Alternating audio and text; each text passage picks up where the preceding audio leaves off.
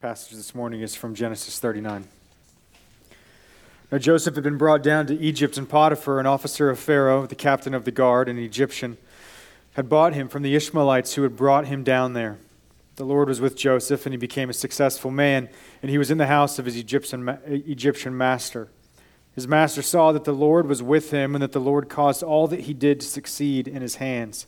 So Joseph found favor in his sight and attended him. And he made him overseer of his house and put him in charge of all that he had. From the time that he made him overseer in his house and over all that he had, the Lord blessed the Egyptian's house for Joseph's sake. The blessing of the Lord was on all that he had in house and field. So he left all that he had in Joseph's charge, and because of him he had no concern about anything but the food he ate. Now Joseph was handsome in form and appearance, and after a time his master's wife cast her eyes on Joseph and said, "Lie with me." But he refused and said to his master's wife, "Behold, because of me, my master has no concern about anything in his house, and he has put everything that he has in my charge. He is not greater in this house than I am, nor has he kept back anything from me except you, because you are his wife. How then can I do this great wickedness and sin against God?" And as she spoke to Joseph day after day, he would not listen to her, to lie beside her or to be with her. But one day, when he went into the house to do his work, and none of the men of the house was there in the house, she caught him by his garment, saying, "Lie with me." But he left his garment in her hand and fled and got out of the house. And as soon as she saw that he had left his garment in her hand and had fled out of the house, she called to the men of her household and said to them, "See, he has brought among us a Hebrew to laugh at us. He came in to me to lie with me and cried out with a loud voice. And I cried out with a loud voice, and as soon as he heard that I lifted up my voice and cried out, he left his garment beside me and fled and got out of the house. Then she laid up his garment by her until his master came home. And she told him the same story, saying, "The Hebrew servant whom you have brought among us came in to me to laugh at me. But as soon as I lifted up my voice and cried, he left his garment beside me and fled out of the house." As soon as his master heard the words that his wife spoke to him, "This is the way your servant treated me," his anger was kindled. And Joseph's master took him and put him into the prison, the place where the king's prisoners were confined, and he was there in prison. But the Lord was with Joseph and showed him steadfast love and gave him favor in the sight of the keeper of the prison. And the keeper of the prison put Joseph in charge of all the prisoners who were in the prison. Whatever was done there, he was the one who did it. The keeper of the prison paid no attention to anything that was in Joseph's charge, because the Lord was with him. And whatever he did, the Lord made it succeed. The word of the Lord. Thanks be to God.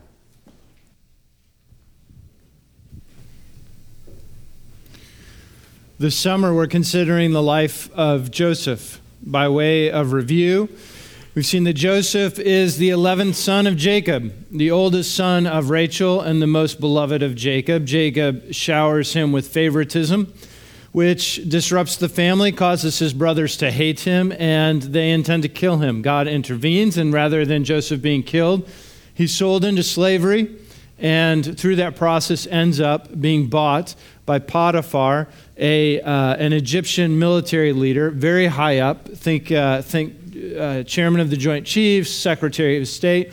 This is the role that Potiphar plays. And Joseph finds himself there as we enter into chapter 39 of Genesis. And one of the things we said last week that we need to keep in the back of our minds is that Joseph is peculiar. It's a peculiar story in the book of Genesis. Why? Joseph is not a patriarch. Right? He's not one of the fathers of Israel. So we wouldn't necessarily expect him to get attention for that reason. He's also not an ancestor of Jesus. So like David, who gets a lot of attention in part for that reason, he doesn't fit that bill either. And yet, Joseph receives more stage time in the book of Genesis than any other figure. Right? He gets the most attention. Why does Joseph, rather than the others, get so much attention when he doesn't fit either of these roles? Well, God seems to be doing a couple of things. One is he's beginning to expand Israel's horizons in terms of what it means for Israel, the descendants of Abraham, to be a blessing to the nations. That was God's promise to Abraham. And now Joseph's going to be salvation not simply to Israel, but to the whole known world, as this horrible famine will come upon them. But secondly, we see special moments in the Old Testament where God seems to choose to write a story that in a very special way foreshadows the story of Jesus. It's almost as if God is doing a slow revelation of what and who Messiah will need to be in order both to prepare the people of God for his arrival, but also to shape the contours of that story for when God actually takes on flesh. And so for those reasons, those two reasons, I think Joseph receives a lot of attention in the book of Genesis in somewhat a surprising way. Now, that is not the only surprising aspect to the story of Genesis. There's another glaring surprise to the story of Joseph, but you almost have to be reading it in the context of Genesis to see it. Because as you read through the lives of the patriarchs, God is showing up quite frequently. Shows up in dreams, he shows up to wrestle people, he shows up to have conversations with individuals, he shows up to debate his future plans with the patriarchs. Quite frequently, over and over again, you see God show up in a personal way to the characters in the story, to the figures in Genesis. But when you get to Joseph, that stops. God isn't showing up in the same way anymore. Now, the author will tell you what God's doing in the background, but Joseph is not experiencing God in the personal way that the patriarchs did. There's been a shift. It's almost as if God has chosen to hide himself from Joseph. Right? He's not letting himself be known in the immediacy that he did in the stories that immediately precede Joseph. And so what we want to wrestle with as we enter into chapter 39 of Genesis is the hiddenness of God. Why is it that God chooses to begin more so to hide himself from Joseph? Why would God choose to hide himself at all? We're going to spend most of today considering the nature of God's hiddenness. We all experience this. We go through something, we say, where is God? What could God's purposes be in the midst of this? Right? Where is he to be found? He seems silent. And once we spend most of our time considering the nature of God's hiddenness, we'll also consider Joseph's temptation in light of the hiddenness of God and his faithfulness in light of the hiddenness of God. Let's first make sure that we have a grasp of the hiddenness of God. It's an important theological concept, and it's one that has been significantly discussed in the history of the church. Now, just to make sure that we understand what we're talking about, notice that God is being mentioned frequently in the course of Genesis 39. If you look at verses 3 through 5, Joseph has arrived at Potiphar's house, and the author tells us that the Lord is with him and that the Lord brings him great success. Joseph is thriving as a result of the Lord's presence, so much so that Potiphar recognizes, oh, your God is special and he's helping you. I'm going to promote you. And Joseph works up through the ranks until he's the manager of all of Potiphar's estate. He has the highest position within the household.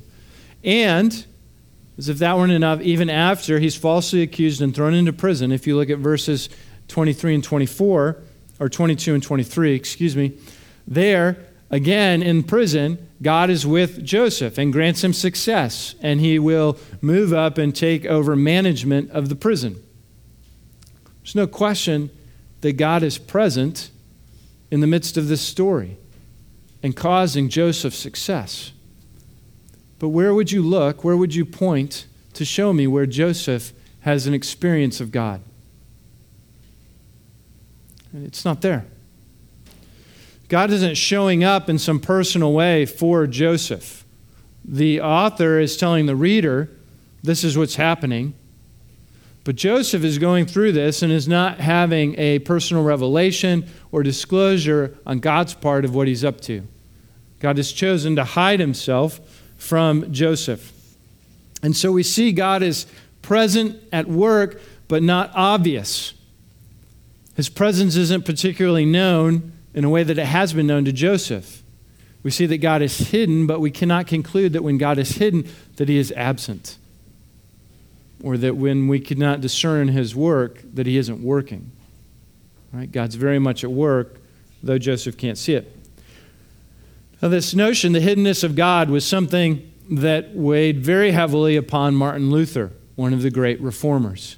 In fact, of all theologians, Luther probably contributed most to a theology of the hiddenness of God. Luther, this idea of God's hiddenness weighed on him in a very personal way because he was desperate to have a very intimate and authentic experience of God. So as a monk practicing rigorous asceticism, he would do whatever he thought would bring him into closer proximity with God, including hurting his own body, right? Climbing the stairs of St. Peter's on his knees until his knees were raw and it was difficult to walk. Whatever he thought might mortify his flesh, put his old self to death, he would do that so that he might draw near to God. And Luther eventually comes to the question, how is it possible where he's trying really, really hard but not experiencing God and continuing to find him hidden, says, how does an unrighteous person stand before a holy God? How can this happen? And as Luther weighs this and processes this, he begins to realize that God isn't actually the first person in the story to hide himself. Boys and girls, in the story of redemption, who is the first person to hide themselves? It's a real question. Adam and Eve, right?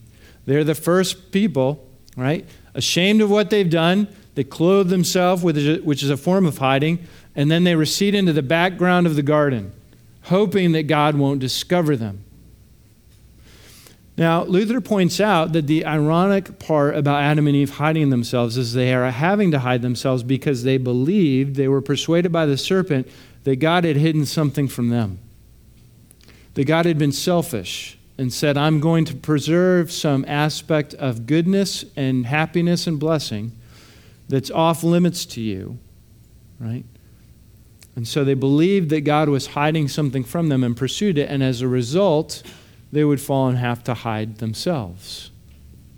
Now, it's as a result of the fall, right, that God begins to hide himself. It says God must, at that point, begin to hide himself from humanity because humanity participates or is taken up with our first parent's sin, which is to believe that God's blessing can be hidden from us and found in a place where he has not disclosed. In other words, Adam and Eve decided, oh, I bet God's real blessing exists in a place where we're not allowed to be. It exists outside of his word, outside of his revelation. And so Luther says it's our disposition now to believe that there is some blessing outside of God's word, outside of his revelation, that we will constantly look to be satisfied in somewhere where God has not said we would be satisfied. Therefore, God must hide himself lest we find ourselves experiencing some blessing in the wrong place. So Luther says there's two reasons God hides himself. Number one is so that you won't find him in the wrong place. Right? You might pursue him in a certain direction. And we'll talk about more practical example in a minute. But God says, I can't let you find me there because you would end up upside down and you would find blessing in the wrong place. But Luther says the other reason is that God doesn't allow himself to be found and hides himself is so that you will find him in the right place. Right? Which ultimately for Luther and ultimately for Scripture is where God chooses to reveal himself, which is in the Son. Right? We find God first and foremost as he chooses to make himself known, which is in Jesus Christ. When we're finding God or pretending to find God in other places, we're only fooling ourselves and not wrestling with his hiddenness. So, that's all a bit esoteric. How might that really play out in life? I have a friend named Charles, and he's been in ministry longer than I have. He's pastored a number of good and successful churches, but he's had trouble with at home with his children, particularly with his adolescent son. Now, what you need to know about Charles is Charles didn't really have a dad growing up. And Charles always looked forward to being a dad. And when he became a dad, he said, this is going to be the most important role of my life. I'm not going to let ministry or the church cloud it out. I'm going to pour into my children and raise them up in the fear and admonition of the Lord. I'm going to be in every sense, a great father. And so Charles does just that. He really does pour himself into his kids. Now, when his son gets to be about 14, he starts to be rebellious in significant ways. He starts to wander. He starts to experiment with drugs. Eventually, it would get to a point in later years that he will disappear for substantial periods of time, causing his parents incredible heartache before returning. Now, Charles would say what? Where is God in this? Right? How can God be allowing my son to go through this? And does he not recognize what I have done and invested in my child? He's not honoring any of it. All right. Now, what's Charles doing? If God showed up and simply said, oh, yes, sorry, wasn't paying attention, right? You get to find blessing wherever you want, and here's your son, no more drug problems, he'll never run away again, and I always speak to you with respect and thank you every day for how good a father you were. Right? Now, that might be the worst possible thing for Charles, because we have to consider Charles' heart. Why is Charles investing in his son the way that he does? Well, one reason is certainly that he hates his dad. Right? Every day that Charles pours into his child, he exercises contempt towards his own father and says, you weren't there for me, you did nothing, right? I'm a better father than you. Right? And every day he can say that to himself. So he finds part of his identity and part of his significance in the way that he cares for his child. But he also might find his identity in the child himself. Say, this is my trophy. This is my significance. Right? My identity is bound up with the success of my child. If my child is worthy of praise and adoration by those around me, then I am more significant. If my child doesn't do well, that's a commentary on me. So again, if God just simply showed up there and affirmed that, then Charles would continue to find his identity in his son rather than in Christ. Do you see? God's hiding himself is a blessing.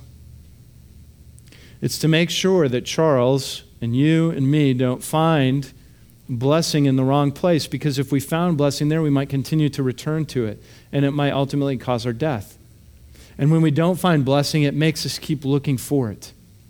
Charles knows, right? He had to come to the place, says, okay, something's not working in my life, because my son's a mess, and I'm a mess, and my family is falling apart. So I must be looking for blessing in the wrong place. And because he didn't find blessing the way he thought it would work, it caused him to keep looking until he actually found it in Christ. It's the grace of God to keep moving in the right direction. And this, of course, is what we see happening in the life of Joseph. Right? God is not entirely present, and his ways are not entirely clear. And Joseph must live in the midst of this story that unfolds around him in a very difficult way. I mean, one of the really hard parts about reading the story of Joseph, which you should be doing, and you should also be trying to always put yourself in the shoes of Joseph at various times and saying, what would it have been like to be Joseph? Now, you've got Joseph, he starts off kind of as a spoiled brat, and then, but is going to be put to death. So he gets laid down low. And then he gets sold into slavery. Well, that's a little bit better. And then he rises to a high position in Potiphar's house, only to be falsely accused and thrown back into prison. So he falls way back down. But then he meets, right, in the coming weeks, if you know the story, he'll meet the cupbearer and the baker to the Pharaoh, to the king. And they'll say, we're going to remember you. And says, finally, Joseph, right, a high point, I'm going to get out. And then the next verses say they forget about him. And Joseph spends more years in prison. And it's up and down, right? Raised up and dashed against the rocks. This is Joseph's story. And all while God isn't being overt. And he doesn't really say, this is what I'm up to. This is why I'm doing this. And Derek Kidner, one of the lead commentators on Genesis, has a fascinating comment on kind of this process in Joseph's life. He says, what you see is an alternating frost and sun from God on the life of Joseph. We'll also see it on the life of his brothers when they show up again at the end of the story. But you see that there's a certain warmth and affection and reprieve for Joseph to be followed by a certain degree of frost in his life. Sun and frost, sun and frost, sun and frost. And Kidner says it's because God is intending to break his stony heart. He's making him such the man that he needs to be, not only for the salvation of the known world, right, but to be the person that God intends him to be. I find this a fascinating aside, and we'll talk about it in the weeks to come, but people tend to think about the pinnacle of Joseph's life as being the reconciliation with his brothers and that he relieves the famine and saves everybody. Jewish commentators never see that as the pinnacle of Joseph's life. In fact, Joseph is a very controversial character in Jewish interpretation leading up to the New Testament. The reason is, A, he starts as a spoiled brat, but B, when he goes to Egypt, he becomes Egyptian. And the language is pretty clear that Joseph takes the clothing and the posture and the makeup of an Egyptian wife. And for Jewish commentators in the years that would follow, that was a scandalous move, right? He was not being faithful to the degree that he became Egyptian. And interestingly, and when you get to the Hall of Faith in Hebrews 11, and Joseph is honored amongst the greats of faith, he's not honored for anything, for all this, we have this huge chunk of Genesis about his life. What is he honored for? He's honored for the decision that he makes at the end of his life that his bones should not rest in Egypt, but that he should be carried back to his father's homeland. And that, I think we'll see in weeks to come, is really the pinnacle of Joseph becoming the person who loves and depends on Yahweh in the way that he has desired him to. It doesn't come necessarily at the salvation, the exercise of his power to save those who are suffering from the famine and the reconciliation with his brothers. That's part of the story. But even then, you still have the sun and the frost, which is making him someone that says, yes, at the end of his life, he will finally say, and it's a great moment because Joseph, of all people, puts forward his eldest to be blessed by Jacob. And Jacob turns around and blesses the younger son. And Joseph's like, no, you've got it wrong, even though he's the younger son. And at that point, you see kind of Joseph become the man who says, Yahweh will do what Yahweh will do, and I will find my life and my rest in him. And so this is the road that's going, but you have to see that it's going to take lots of sun and lots of frost in alternating quantities to crack him. He's got a hard heart. Right? And it's only over time that this makes him into something different. Someone who really depends and trusts in God, even in the midst of God's hiddenness. Now, we begin to see this happening. I don't think we would have seen it at all in chapter 37, but temptation comes upon Joseph. And temptation often comes when God seems hidden. It is a ripe time for temptation and for us to suffer. Joseph stands strong.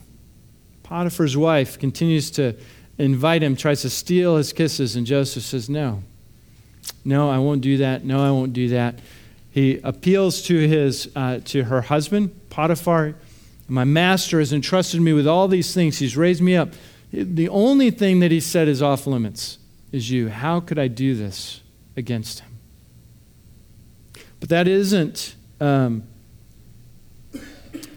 Joseph's ultimate argument. In verse 9, he says, how could I do this against God? The real reason that Joseph won't go down this road, and you can imagine, right? The temptation, the despair he's experienced, the self-pity, the disappointment in God.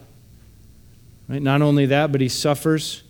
Verse 6, he's handsome in form and appearance. Right? Pastor Zach has considered this a personal life verse. And apparently he's got it hanging over his mirror in his bathroom and finds encouragement in this story. So, all these reasons that Joseph could go down this road, right?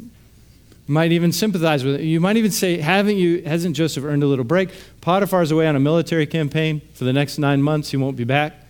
Goodness, who's going to know? He says, no, not against God.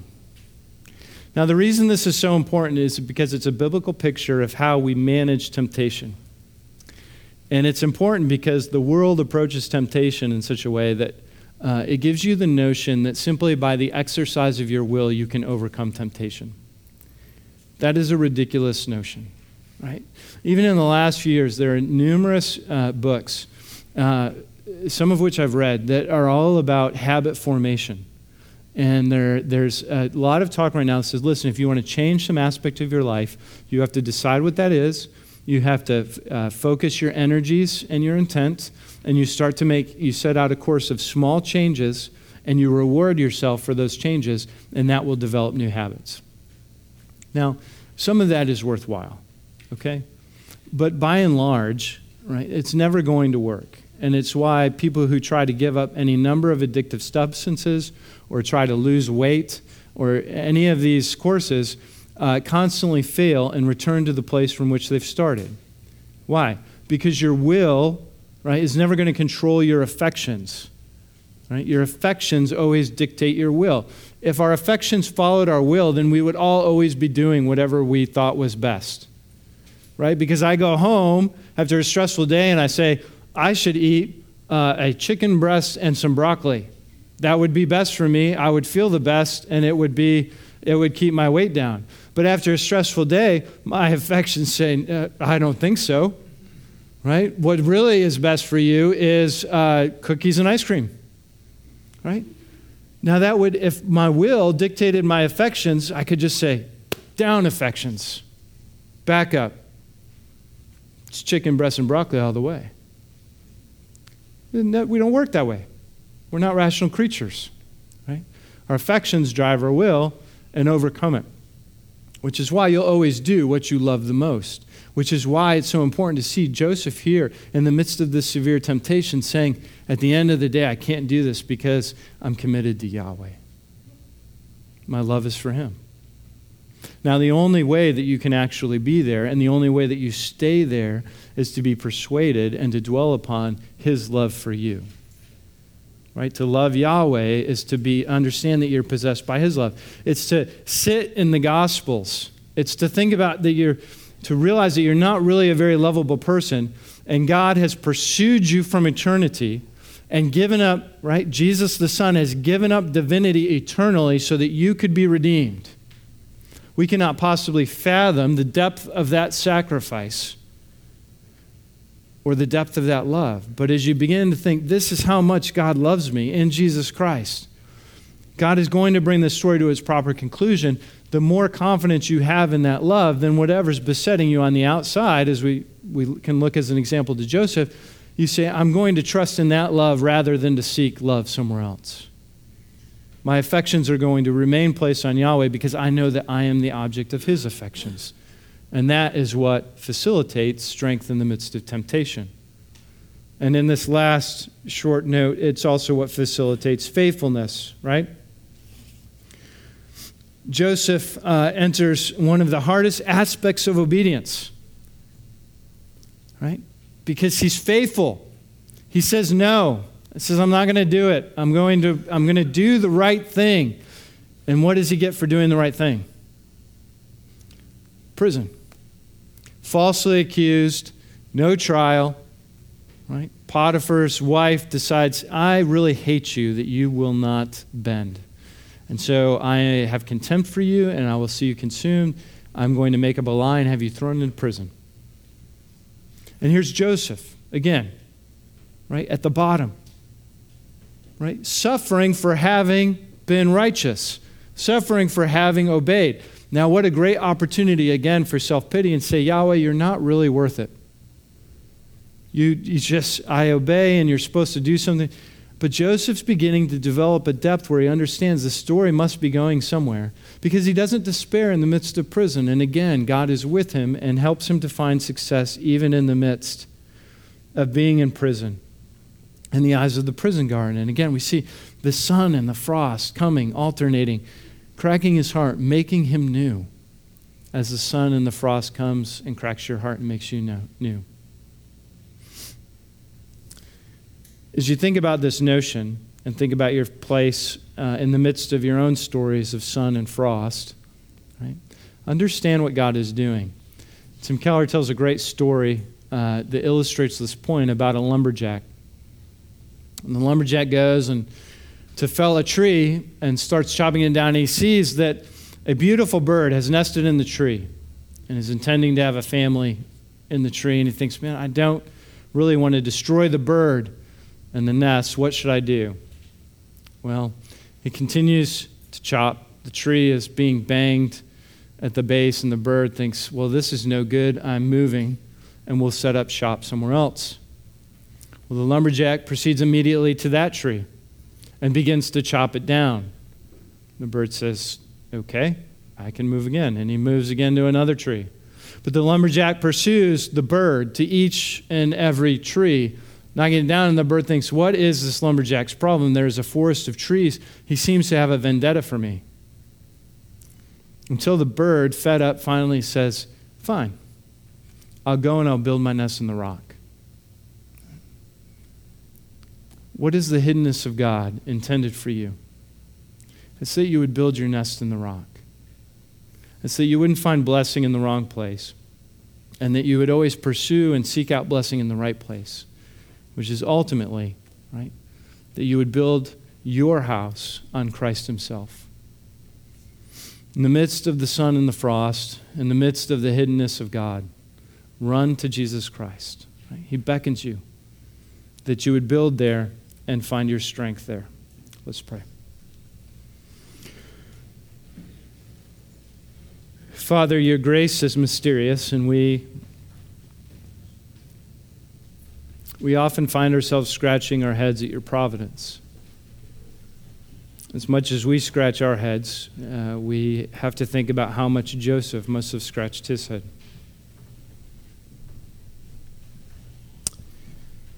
We thank you that you are willing to interrupt our lives and that you love us enough to both hide yourself and to expose us both to sun and to frost. We are so easily lulled by the Turkish delight of this world. Would you continue to wake us up and to turn our eyes and our hearts toward you? And would you help us not to be so foolish as to pretend there is blessing anywhere else but in Christ? It's to him that we run now. We pray that as we sing our praise and give you glory, that you would meet us and give us more of your Son. We ask it in Christ's name. Amen.